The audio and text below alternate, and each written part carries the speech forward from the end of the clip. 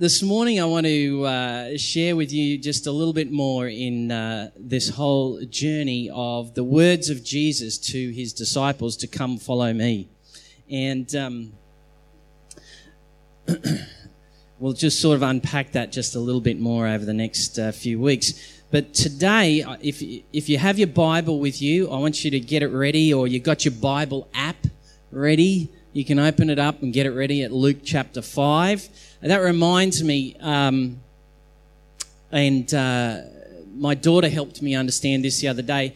She was talking about during offerings, when she brings her offering on a Sunday, she said, "Oh, Dad, just when offerings are on, I just open my phone up and I just go straight to my bank account and I make a direct deposit to the church bank account while the offering's being taken up." And I went, "Oh, brilliant." Brilliant. I should actually, we do have it on the back of the notices there, the account details and stuff, but we should pop it up on the screen. But anyway, that's how Caitlin does it. And I'm like, that makes sense. Very simple, very easy, and very efficient, really, isn't it? So technology is a wonderful thing. So I just wanted to make that sort of reminder that it's very easy to bring your offerings these days. But one of the things I want to talk about this morning in following Jesus is how when we meet Christ, there's a personal revelation that takes place. There's an encounter that takes place between Jesus and you or me. And I want to talk a little bit about that this morning because there's a bunch of things that take place when that happens. So I'm going to just go straight to this scripture because I want to sort of preface everything off this morning. If you've got your Bible, open up whatever version you prefer. We've got a number of different versions here. But grab whatever version you prefer. I'm reading from the NIV.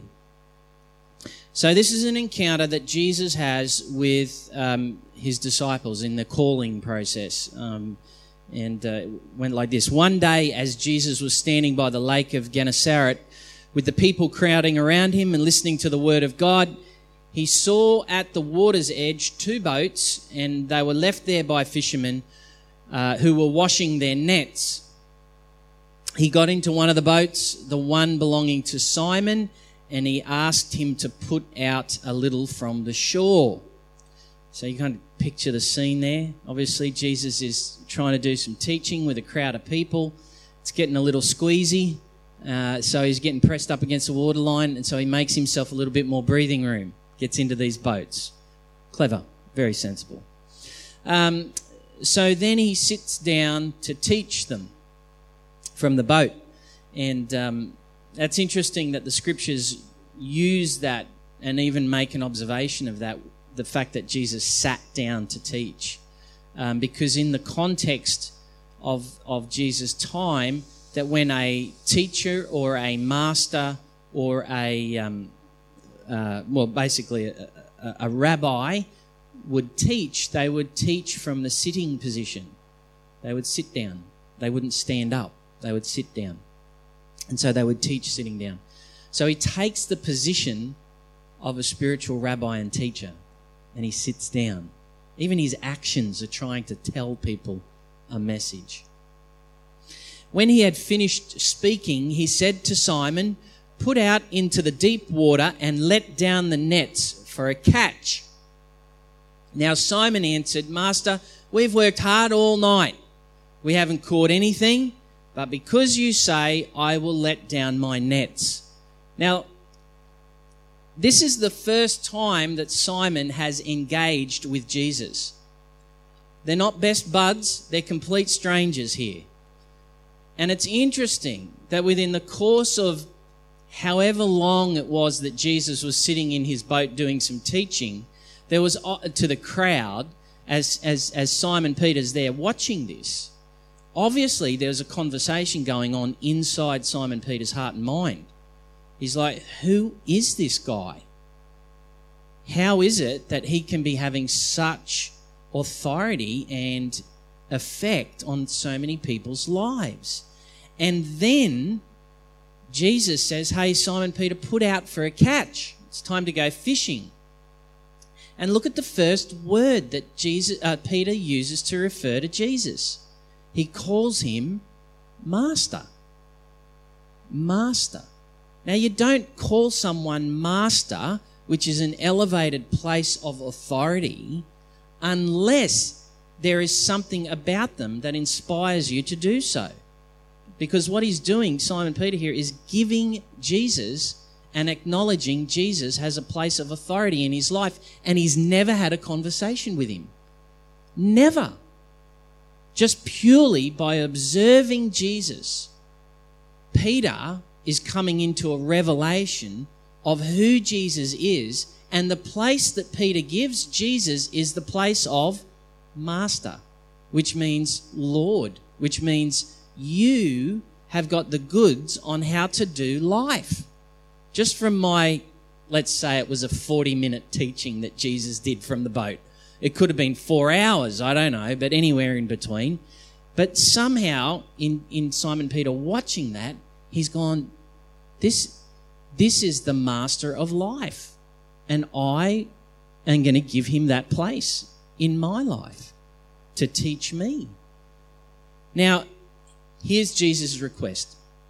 Put out into the deep for a catch. And he says, Master, we've worked hard all night and we haven't caught anything, but because you say so, I'll let down my nets. Now, there's a bit of a battle of the who's who in the zoo in that statement. There's a little bit of the, listen, mate, I'm a fisherman. I know what I'm doing. The reason why we're washing our nets is because we've been at this all night. We've caught zip, and I don't really need you to tell me when to fish. There's a bit of that going on. But at the same time, obviously, Jesus has been so impressive enough to Simon Peter that Simon Peter's now saying, if it was anyone else that asked me, I'd tell them where to go. But you've asked me. So because you've asked me, I'm going to do this. When they'd done so, they caught such a large number of fish that the nets began to break. So they signalled their partners in the other boat to come and help them, and they came and they filled both boats so full that they began to sink. Now, when Simon Peter saw this, he fell at Jesus' knees. And he said, go away from me, Lord, I'm a sinful man. For he and all his companions were astonished at the catch of fish that they had taken. And so were James and John, the sons of Zebedee, or Simon's partners in business. And then Jesus said to Simon, do not be afraid. From now on, you will catch men. And so they pulled up their boats onto the shore. They left everything and they followed Jesus. Often, whenever I invite blokes to church, to come to church, often the great Aussie response is this: mate, if I walked in that building, the roof would fall in. I don't know how many times I've heard that, and it's a throwaway line to try and actually get out from, engaging. And while it's a statement of bravado, of Aussie bravado, it's like, hey man, I'm too bad. I'm really too bad to go into a place like that. What that statement is actually saying is, my stuff, my badness, my sin, my junk, it's bigger than anything that God could do with, which is actually an untruth. It's actually a lie. When we run around thinking that we're really too bad, or even at the other end of the spectrum, if we think we're really inherently good, the reality of the conversation of our hearts tells us a different story. When we get behind the bravado, when we get behind the excuses, what we find is a conversation going on in our hearts that says, you know what? Bottom line is, I'm stuffed in here. I'm broken and I need some help, but I just don't know how to ask for it. And we as Australians are very good at not knowing how to ask for help. We're very good at it.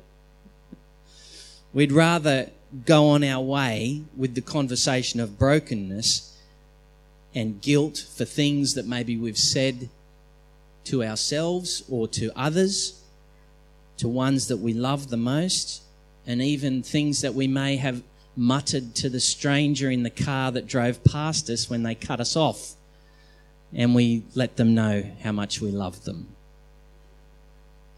The reality is we're wrestling with shame, we're wrestling with guilt, we think poorly of ourselves a lot of the time, and a lot of the time whenever we look at someone else's life and the lot that they have been given and the way that they are living, we often look at it with jealousy.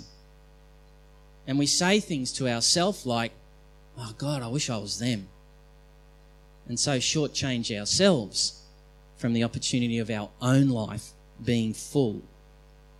But we often not only think about other people's lives and look at them and we go, you know, I wish I was them. I want their life to be my life. I want that life. Sometimes we think even beyond just innocently, you know, articulating that in our heart. Sometimes it becomes a very strong driver in us. And we spend many years and a lot of energy on trying to live someone else's life other than the one that we've been given by God and we've been made for, which I think is an absolute tragedy. We even spend a lot of time, well, our whole culture is built around image. We spend our whole time wishing we had someone else's body. Gee, I wish I looked like them. I wish I was able to, you know, look as good as them. We spend so much time, we are fundamentally broken. And we're broken, and yet somehow we want God, but at the same time we're happy to keep God at arm's length. Now look at what happened to Simon Peter when he met Jesus, and he actually put his arm down and let Jesus invade his life. Because that's what Jesus did. He hopped into Peter's life. He stepped into Peter's boat. He stepped into the reality of life for Peter. Have a look at what happened for Peter. Firstly, it brought a revelation to Peter of his heart. When Simon Peter saw all that had taken place, he fell to his knees. Now, you've got to imagine this is a Middle Eastern, fit, strong fisherman who works hard hours, works labour, understands sweat, understands running a business. He's no slouch. And yet somehow with meeting with Jesus, he's able to humble himself. He fell at Jesus' knees. He humbled himself. I think Jesus is busy stepping into people's boats all the time. All the time. I think he's stepping into all of your boat all the time. And he's wanting to bring his kingdom, his good rule and reign as a master to your boat, to your life and your circumstances. But for humbling ourselves, perhaps we miss that invitation from Jesus. Humility is this opportunity and an invitation in the presence of Jesus to actually see ourselves clearly. You know, it's interesting because on the one hand, we don't want anyone to know our stuff, and yet on the other hand, we're just desperate that we could find somewhere and someone that we could really be our true self with and know that we won't be rejected. And that's what Peter did with Jesus. He risked being rejected. He actually humbled himself. He let his true self. He didn't put on any more, if you step into my boat, the boat will sink or the roof will cave in. No, he humbled himself. He was given an opportunity to see himself clearly, and he was given himself an opportunity to see Jesus clearly. Very clearly. So much so that he confessed his own view of himself. Lord, go away from me. He had a sense of, I'm just really unworthy to be in your presence. And yet at the same time, he had a view of who Jesus is as Master and Lord. Now, how many carpenters are world's best fishermen? It makes no sense, does it? Does it? Jesus' trade is he is a carpenter. He grew up as a carpenter, working with wood, building and manufacturing. And now he comes as the carpenter and steps into a fisherman's world and says, hey, let me teach you a few things on how to fish. And Peter humbled himself. He let the carpenter teach the fisherman how to fish. How many times has Jesus stepped into our life, our circumstances, about how we do relationships, about how we do marriage, about how we teach our children the values of the kingdom of God, of how to pray for this? How many times has Jesus stepped into the way we use our resources, our thinking, our leisure time, and he stepped in there and said, hey, would you like to do it this way with me? I know I'm a carpenter and I'm not a share trader, or I'm not a doctor, or I'm not a high school drama teacher, or I'm not a real estate agent, or I'm not a full-time musician, and I'm not a full-time carer for my parents. That's not who I am. I am Jesus the carpenter, stepping into your world. And I'm saying, would you do it this way with me? Will we humble ourselves and welcome him to show us a new way of living? Because this is what Jesus offers us. An encounter with him is a revelation of the true condition of our heart. I thank God that he broke into my life. I'm so thankful, because at about 19 years of age, I was a ball of anger and ready to just not have anyone in my life other than for my own gain. And I would use them. But I thank Jesus that he stepped into my boat so that I was given the opportunity to see myself as I really was. Racked with guilt, racked with shame, just built all sorts of addictive behaviours going on in my life and using of people. And he said, let me, the carpenter, show you, Kirk, another way. I'm so thankful that he did. Because one of the things that revelation moment brought to me was it showed me his mercy and grace, and that Jesus is not afraid of my sin. Jesus is not afraid of my addictions. Jesus was not afraid of my worldview. King David was, he said this really well in Psalm 51 when he got into the presence of God after making a meal on a few things. He said, have mercy on me, God, according to your unfailing love, according to your great compassion, blot out all my transgressions. Wash away all my iniquity, all my sin, my selfishness, the sin I've put onto other people and made them pay for. Wash it all away and clean me from this sin and create a pure heart in me, God, and make my spirit right within me. Perhaps the greatest moment when I met Jesus was an encounter of mercy and forgiveness. It's one that I will never forget, because it still burns in me even now. Some 27 years later, 28 years later, still it burns in me now. I can clearly remember it when I sat down with a bunch of people in a church not far from here and said, yes, Jesus, you've stepped into my boat. Now, please, I see myself clearly. Wash it all away. Make me new. Do something with me, please. And he did.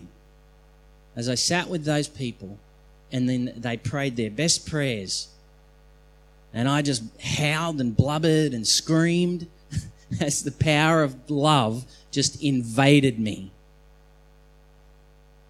Reached into my chest. I can still see it clearly in front of me as Jesus stood in front of me. And he reached into my chest and opened up my chest, at which point I hit the floor and screamed and howled. I'm sure these people are like, well, what's going on here, you know? But anyway, hit the floor screaming and howling. But Jesus reached into my chest and ripped my heart out. And it was so, I could see it in front of me. It was black. It was angry. It was just filled with junk. And then he turned on this fire hose of the Holy Spirit. Now, I don't know where the hose came from, but all I could see was this hose. And it hit my heart. So much so, you know, when if you've ever used a high-pressure water gun and you're doing the driveway and you accidentally catch the edge of your foot with the high-pressure water gun, that hurts. But he did that. He washed my heart clean like he did with King David's, according to his unfailing love, according to his mercy and grace. He washed away all my iniquities. And then when my heart was clean, because Jesus isn't afraid of our junk. Jesus isn't afraid of our addictions. Jesus isn't afraid of our guilt. Jesus is not afraid. He is loving. And that's why he steps into our life and steps into our boat and reaches into our heart to create in us a new heart. And this fleshy, clean heart that he had in front of him, he then placed it back into my chest cavity here and closed up my ribs. And then the last bit of that experience was, now I'm telling you like all these really weird images, I know, but this was my spiritual encounter with Jesus stepping into my boat. This happened to me. And I saw him reach into a blacksmith's fire pit where the blacksmith sort of has the coals going the whole time, and he took out an old welding rod. An old welding rod has a big chunk of lead on the end of it, and it's all heated up, and he just sealed my heart back into my chest. It was the most fantastic experience of my life to know that I was clean and I could be real with myself, I could be real with God, and I could be real with the people I was living with. And I thank God for that. And I pray that every single one of you and every single one of the people living in the Moreton Bay region will have a Jesus stepping into their boat moment. Now, it won't be like mine, but it will be the carpenter will come knocking and he will step into your boat and he'll say, how about we live it this way, differently? This is what happened for Peter that day. The mercy of God came over his heart. The mercy of God came over his life. The mercy of God came over how Peter understood himself. The mercy of God enabled Peter to actually see Jesus for who he really is, and Peter was made right with God and with himself and the people around himself. And so today, right here today, God is inviting many of us as he's stepping into the boat to push off from the shore a little and inviting us into an experience of seeing clearly his mercy and his grace. Jesus is not afraid of our sin. He brings new life to our heart by removing our sin. The last thing I want to mention to you this morning is this, that to have an encounter, a revelation with Jesus, is to have a life that is changed and transformed. That's just what love does. Love changes you.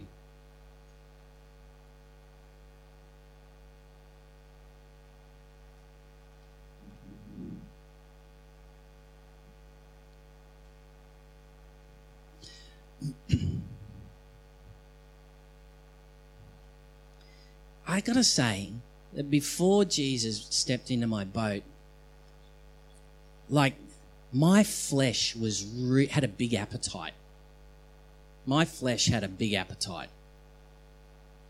for everything that was like, it seemed good, it felt good, it tasted good at the time, but left me feeling alone, abandoned, and with lots and lots of headaches and no money left in my wallet. And usually waking up alone wondering, where the heck did my mates go? When Jesus stepped into my boat, he rewired my flesh. Being in a relationship with Jesus is not just about getting into heaven. Heaven will be here soon enough. But between now and then, there's a life to be lived. And Jesus wants to step into our boat, our flesh, our body, and bring life to it so that we're not addicted to the things that our flesh wants. You know, Nicole and I, we've had the incredible privilege to sit with people and see Jesus completely rebuild the hunger of their flesh so that it is hungry for him and life, and not for the base things, the carnal things, the things that the world says, yeah, just pursue that, pursue that, pursue that. One of the wonderful realities is that when you meet Jesus, you will be changed. You will be transformed.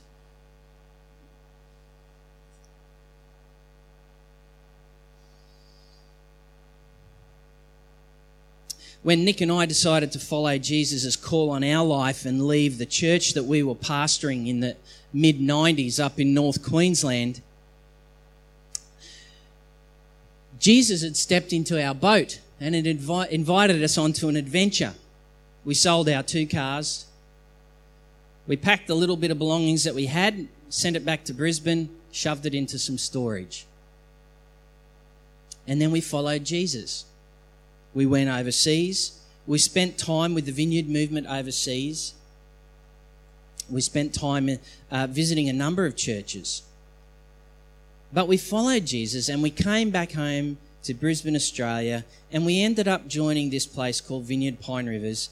And then we, over a number of years, then became the senior pastors of Vineyard Pine Rivers. And blow me down, Jesus jumped into our boat again. Now he's saying, come on, I want you to follow me and I want you to serve now a whole movement of churches. I want you to be a servant leader to a whole movement of churches. I'm like, do you know what you're doing? Do you really know what you're doing, Jesus? I have very honest conversation with him. I often try and remind him of who I think he is. Hey, you know you're a carpenter. I speak very honestly with him. And he welcomes that. Because what I'm doing in that honesty, in the transaction of that, is I'm inviting him to be honestly who he is with me. And he continues to lead Nicole and I into these experiences where he wants to be the master and the Lord. To step into his invitations. But to do that, Jesus is so good. He steps into your world, steps into your boat, tells you to push offshore for a little bit so you can't get near the edges anymore. Then he gives you a complete revelation of who he is and invades your life and completely works you over and gives you a whole new life and heart. And then he takes you back to shore. And what does the scriptures say that happened for Simon Peter and the guys? It says they pulled their boats up to the shore. They got out of their boats. They left them and they went with Jesus. Sorry? I don't know. I don't know what happened to all the fish. I imagine someone got a good feed. I imagine Zebedee, actually, it went to Zebedee, the father of the family business. I think it would have gone to him as a last payment to say, hey, Dad, all the best is the fish, we're out of here. But such was the call of Jesus on their life. And then he says, leave the boat, leave everything that you're familiar with, leave the vehicle of life that you've been in, and come and follow me. I've got a great adventure for you to walk with me. Now these guys, if you read their story, oh my goodness. If you read their story through the book of the Acts of the Apostle in the early church, if you read their story, these men and the women of God as well in all of that. There was loads of women disciples as well, and even female. I would say go as far as saying apostolic female leaders. For those of who want to have a buzzword, there's one. I at the end of the book of Acts, trying to think of her name, Junius, I think it is Junius. She was a leader of leaders in the kingdom of God at the end of the book of Acts. So women, you're in this too. But these men and women followed Jesus all over the then world, in seeing their world turned upside down and inside out. The point I'm trying to make to you this morning is a simple one. Jesus wants you to have a full life, but at some point you have to get very real with who you are, and you have to get very real with who he is, even as he's trying to make himself known to you. Paul said it like this. Here's a trustworthy saying that deserves full acceptance. Well, actually, I'm going to shoot it back a little more here and give you this one. Let me read it from 1 Timothy 1. He says, I thank Christ Jesus my Lord. Now, this is Paul speaking. For those of you who may not know Paul, I'm going to finish on this note. Paul was a terrific leader in the Jewish world at the time of Jesus. Brilliant man, brilliant thinker, incredibly zealous for the things of God. And so much so that when Jesus turns up on the scene and then there's all these people giving their life over to Jesus, Paul took it on as his, at this stage his name is actually Saul, he took it on as his personal mission to persecute and kill all of the Christians because they were now following this crazy Jesus guy. So Paul's murdering Christians, running around murdering Christians. God knocks him off a horse, literally. It's in the book of Acts, you can read about this. Gets knocked off his horse and meets Jesus. So powerful a moment was that for Saul. His life is completely turned around and reorientated towards Jesus being Lord and Master. And now he is the most amazing defender of the Christian world. Can you imagine that? I'm trying to put it in terms that we can understand here. But this guy was killing Jesus' people. It was his personal mission to make sure they were stoned. There's an account there in the book of Acts of how Stephen was stoned, one of the followers of Jesus. And it says Saul was there giving authority and basically blessing to make sure that guy died because he followed Jesus. Imagine that guy doing that to now completely living in the opposite direction. He is now putting his own life on the line, defending Christians all over the then world.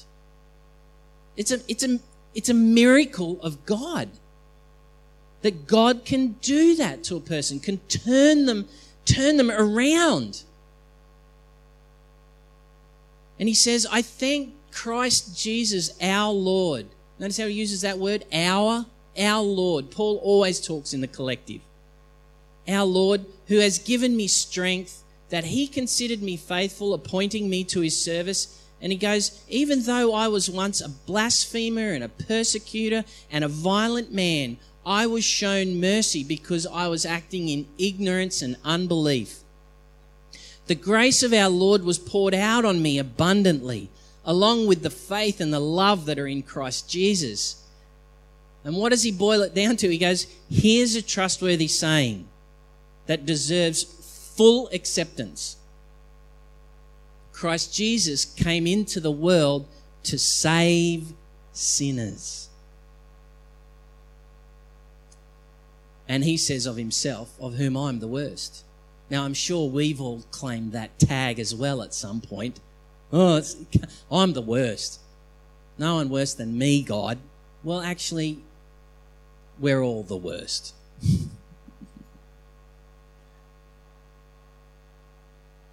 But for that very reason, I was shown mercy, so that in me, the worst of sinners, Christ Jesus might display his unlimited patience as an example for those who would believe on him and receive eternal life. Now unto the King eternal, immortal, invisible, the only God, be honour and glory forever and ever. Amen. That is such an amazing piece of confession that Paul makes there. Now, I want to leave you with this. If Jesus can step into a boat like he did with Peter and turn his life around, and Peter can come into a place of revelation of who he really is and who God really is, so much so that his life gets turned around and he's now living for Jesus. Same with Paul. If something like that could happen for a guy like Paul, surely our bottom line expectation, surely our bottom line expectation is that could happen for every single person we know. Surely. That's our bottom line expectation. Because Paul says this, here is a trustworthy saying. A trustworthy saying. Not a fable, not a story of Disney, not an epic, not a myth, a trustworthy saying. Or in other words, a statement that bears true under scrutiny of reality of people. That bears true under scrutiny. It holds true.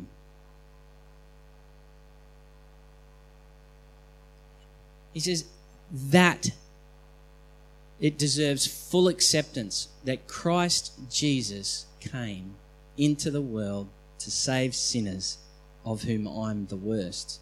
Now, if it holds true,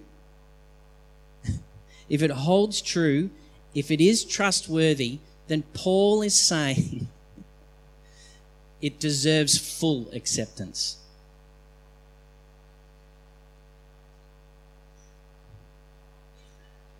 In other words, you can't stuff around with this with like a half-hearted attitude. It deserves full acceptance. Mentally, you know what? I'm going to bring my best cognitive approach to this and work this through.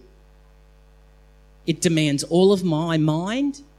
It demands all of my flesh. If this is true, and if this holds true, then my addictions, my issues, my self-hatred, my self-condemnation, my lust for other people's lives and their circumstances and wishing I was somebody else, if this is true, then all of that is in play.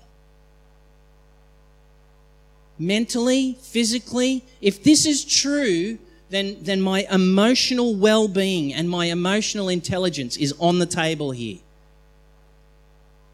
If this is true and this holds true, then it deserves every bit of my financial life. Not just the bit that I kind of go, yeah, there's a bit, God. My whole life, my whole financial circumstances in life. If this is true, if this holds true, then surely it deserves full acceptance. Otherwise, we're still saying to God, really, God, if I came near you, the roof would fall in. We're still playing with him, and we're still not being honest with ourselves.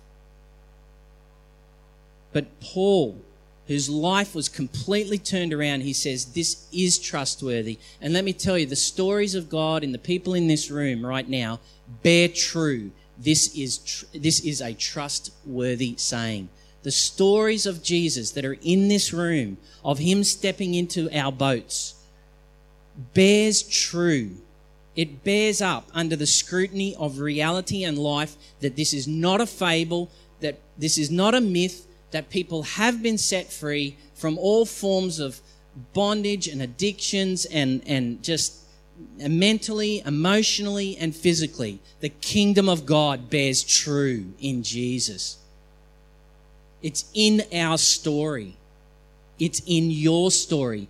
And it's that story in this season that's demanding and deserving full acceptance. Full acceptance. Full acceptance. If this is true, then to accept it as true, it's not simply just to acknowledge it somehow and leave it over there, but it is to live with the weight of our whole life dependent upon this trustworthy Jesus. With Jesus, there is mercy. Paul's life tells us that. Peter's life tells us that. My story and your story tells us that God loves all people. And with Jesus, there is mercy. There is forgiveness of sin. There is an invitation to live a life where Jesus said to the disciples, once the boat came into the shore, he said to them, now don't be afraid. Don't be afraid. Because when we want to give full acceptance to this trustworthy reality of Jesus, the first thing we do is we start to get a little bit nervous and a little bit anxious. But hear the words of Jesus. Don't be afraid. Don't be afraid. From now on, I'm going to teach you how to catch people or how to live the life of the kingdom of God now and into the age to come. And so they pulled up their boats onto the shore. They left everything and followed him. Or as using Paul's language, he says it like this in Romans 6. He says, count yourself now that Jesus has stepped into your boat, now that you've seen him for who he is, now that you've seen yourself for who you are, now that you've received his mercy, count yourself dead to that sin. Just count yourself dead to that. And now consider yourself alive to God in Jesus. Alive. You're meant to be living alive. We're meant to be living alive. Let's stand and pray.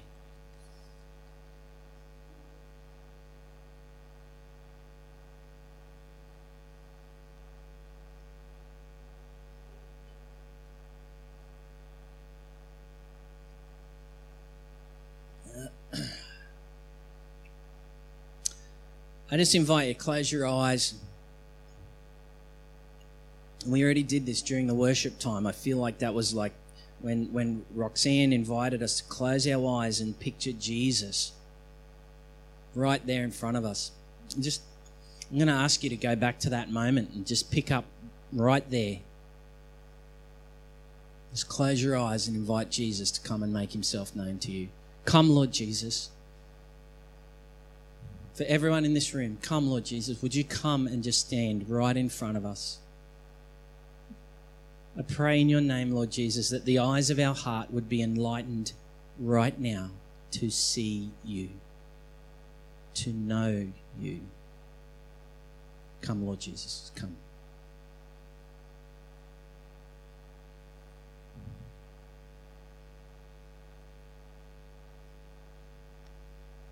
Come, Lord Jesus.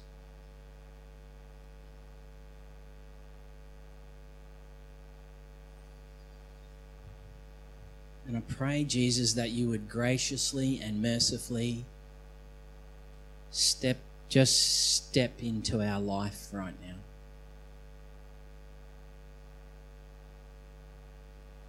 Step into our life.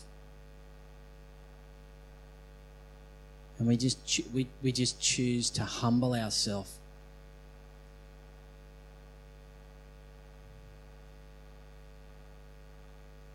We just choose to humble ourselves.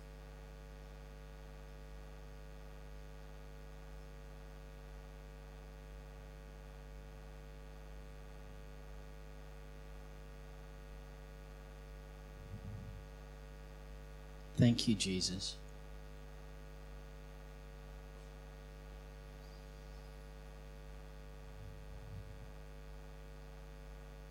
Thank you, Jesus. Lord Jesus, would you come and would you wash away all of my sin, all of my iniquities, all of my addictions, my jealousies,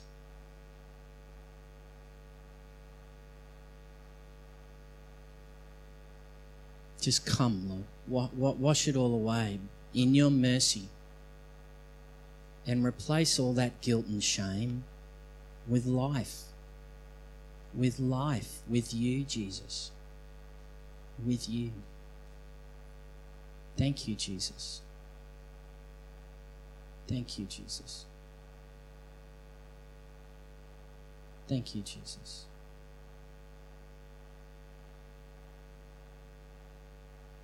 The Holy Spirit is ministering very deeply to a number of you. For some of you in the room right now, Jesus is opening up his arms to you and is inviting you, please, I'm here. Give me all your tears and sadness. Give me all your years of pain and enter into life in my name.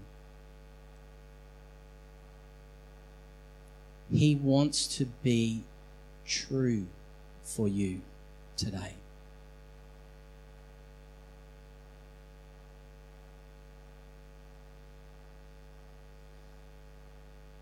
I just pray for the grace of God on your ears right now, because I'm going to sing. Oh, let the Son of God enfold you, and his Spirit like a dove will descend upon your life and make you whole. I don't know the rest of the words. I got it. Come, Holy Spirit. Just come, Holy Spirit. Give him all your tears and pain, and you'll enter into life in Jesus' name. Jesus, oh Jesus, come and fill your lambs. Jesus, oh Jesus, come and fill your lambs. Thank you, Jesus, that you love us. Thank you that you're in this moment right now with us.